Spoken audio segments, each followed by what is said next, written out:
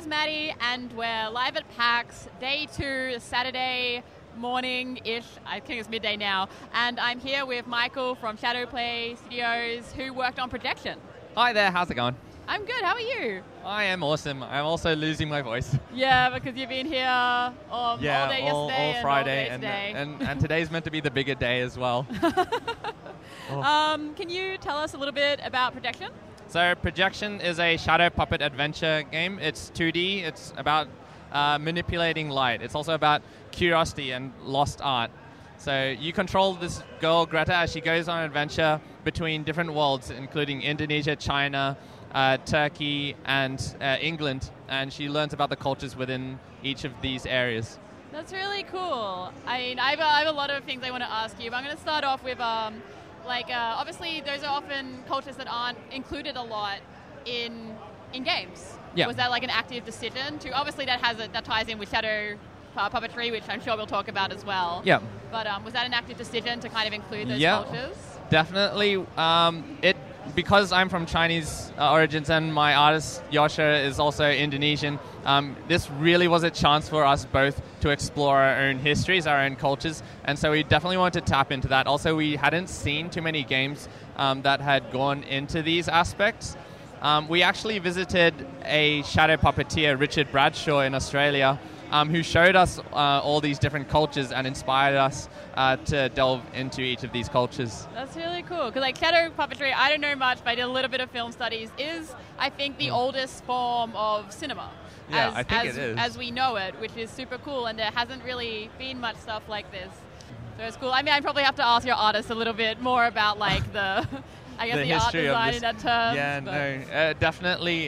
It's been around for a long time, and especially with this game, we want to make sure that we kept reminding the player that they are in a shadow theater. So the characters are all flat. You can see that when they turn. Props are put in and things like that. Yeah. But in terms of just the look and feel, we did a lot of research into watching very old wayang kulit to try and replicate that look. That's really cool. So how did this game come about? So I used to be making a game a week. Yep. Around that time, okay. yeah, no, it's fun. Making a lot of prototypes. You try and come up with maybe 1 or 2 after a year, which you think you can use. That's really cool. Yeah, but the inspiration was just I like playing with the lights in my house every time I cast shadows with that, and so I was thinking about trying to add physics to this.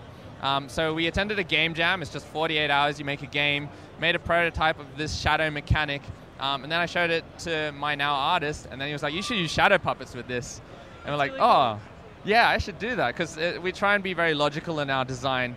The reason it looks like shadow puppets is because we're using shadow mechanics. Yeah, I mean, it really kind of, I played a little bit of it before, and it felt kind of cohesive, like the puzzles and obviously the aesthetic, and like it kind of just made sense of the way it works, or at least from my experience, is you have a little ball of light and you use it to cast shadows that can help you traverse through the levels. Yeah, so that's exactly it. The light source that you get to control, cast shadows which you can walk on, and use those to explore different worlds. The controls never change from that, so it's always just the player moving around, interacting, and the light source. But the worlds that she goes to will change. So you can use the shadows for ramps to drop objects down, or you can use it to lift doors and things like that. Yeah. So at the moment, I think you mentioned you only have the Indonesian kind of level. What are the other plans for other levels that you have? Yep, so the Indonesian level we've got here is telling the story of the Ramayana. We are going to go into China, which is going to be looking at Journey to the West. Oh, cool. In Turkey, we're going to be looking at the story of Karagöz and Hasivat, which is a very popular shadow theater. And 19th century Europe, we're focusing on England. And more details on that as we go along. You have to stay tuned. So what can we expect next out of Projection? Do you have a release date planned? Oh, okay. Specifically, yeah. Okay, so Q2 of next year is the idea that we're going to be putting it around April to June. So look out for that.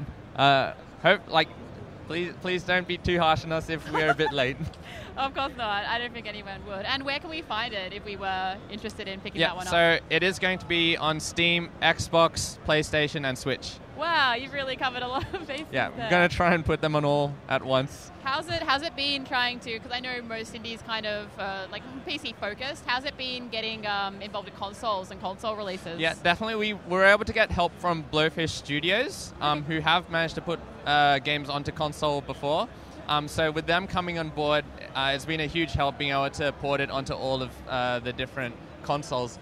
So yeah, because this is our first time being able to push a game, and having them on board to help is really good. Really cool. So we can look forward to projection Q2 next year, but if it doesn't, you're not allowed, no one's allowed to get angry, and I will enforce that myself.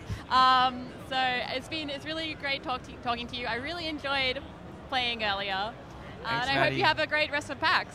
Yeah, you too.